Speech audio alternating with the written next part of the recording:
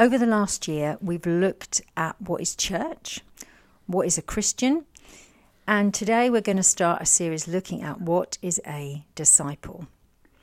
I was 15 when I made the decision to become a disciple of Jesus. Now, what impact did that have? Well, Andy became a Christian, my dad became a Christian. The implications of that decision were huge. And if I had a chance today to meet my 15-year-old self, I'd say thank you for making that decision, because it has shaped my life. I wouldn't be who I am now and doing what I'm doing now if I hadn't, as a 15-year-old, said yes to Jesus. So here's a question for us all. What or who are we being discipled by? Because we're all being discipled by things that we follow, try to emulate in our lives. What we're watching closely and trying to copy is going to impact us. So we can be discipled by TV, by our friends, by our family, by work, by Facebook, by celebrities, by politicians, by fashion. The list is endless. But as Christians, we should be being discipled by Jesus and being disciples of Jesus. Now, to a Jewish person, being a disciple of a rabbi meant that not only did they study their teaching, but they emulated their way of life. They followed them everywhere. They saw how they did life 24/7. They lived transparently and openly in community with the rabbi and other disciples. We're called disciples of the Rabbi Jesus. We are to totally surrender to him and his way of seeing things and doing things. There's a passage in Matthew 16, verses 24 to 28 that says this. Then Jesus said to his disciples, "If any of you wants to be my follower, you must give up your own way, take up your cross, and follow me. If you try to hang on to your life, you will lose it. But if you give up your life for my sake, you will save it. And what do you benefit if you gain the whole world but lose your own soul? Is anything worth more than your soul? For the Son of Man will come with his angels in the glory of his Father, and will judge all people according to their deeds. And I tell you the truth, some standing here right now will not die before they see the Son of Man coming in his kingdom." When Jesus said, if you want to follow me, that basically means if you want to be my disciple. What does it mean for us to take up our cross? Jesus laid his life down for us on the cross. He died for us on the cross. And basically he's saying that we need to be willing to die to ourselves and to follow him. They're radical words, but it's what Jesus said. So those early disciples would have understood the implications of being called to follow Jesus. They knew what they were being asked to give up. It wasn't just a ticket to heaven. It was a radical lifestyle change. So here's another question for us. What would our response be to Jesus if he came up to us right now and asked us to follow him, knowing what that would cost us? So to help us answer that searching question, it's a really good question. Let me ask us another. Why did those first disciples need to give up everything? And what are the implications of this for me as a disciple of Jesus? Although we can learn much from those first disciples, I would suggest that it can be unhelpful for certain reasons. You know, we picture Jesus calling us to follow him, and then we see ourselves leaving our jobs, our families, our friends, everything. You know, can I really do that? We ask ourselves. Is this, really what Jesus is asking of me? And it's probably a better place for us to start by looking at the principle rather than the practicalities. Now, the principle is that when we become a Christian, it's not just about receiving Jesus as Saviour. It's also about making him Lord. Up to that point, we have lived independently from God. Now we are handing him the reins of our life. We do this not reluctantly, but out of gratitude, Christ has given us the fullness of his life, and the best we can do is to give him the fullness of ours. The principle is this: we now belong to Jesus. As we bring everything of ourselves under his lordship, our time, our money, our careers, our hobbies, our families, our interests, our ambitions, so begins the process of allowing Jesus to speak into them. That's the practicalities. Now, some things we may need to let go of because they have a hold on us or are not good for us.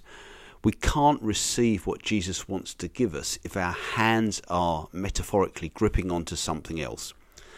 Now, some of you may know that my background is that of a cartoonist and a children's illustrator. And soon after becoming a Christian, around the age of 30, I sensed that God was asking me to leave London, where I had my studio. And it was where I had started my career. And it was where my abilities had grown and developed. I love being in the cut and thrust of the creative world, being easily accessible to the ad agencies, publishers, designers and media groups I worked with. But God, when I became a Christian, had also given me a heart to use my abilities to bring alive the Bible and the things of God's children. Up until then, my motivations had been very shallow. They had been the twin goals of fame and of money. The creative buzz and the drivers behind the creative world in London had a hold on me, and moving my work base out of London was necessary for God's plans and purposes for my life to be outworked. I didn't see that at the time, and it definitely wasn't an easy period of my life. The process of letting go of those things that held me as I let God establish new foundations in my life on which he would build something new. So as I let go of things that held onto me, or that I was actually holding on to that were independent of God, I was able to follow Jesus into a new season that I'd never imagined was possible. So as I sought to be faithful to God, he was very faithful to me. He was faithful to me because he's a faithful God, and we know that.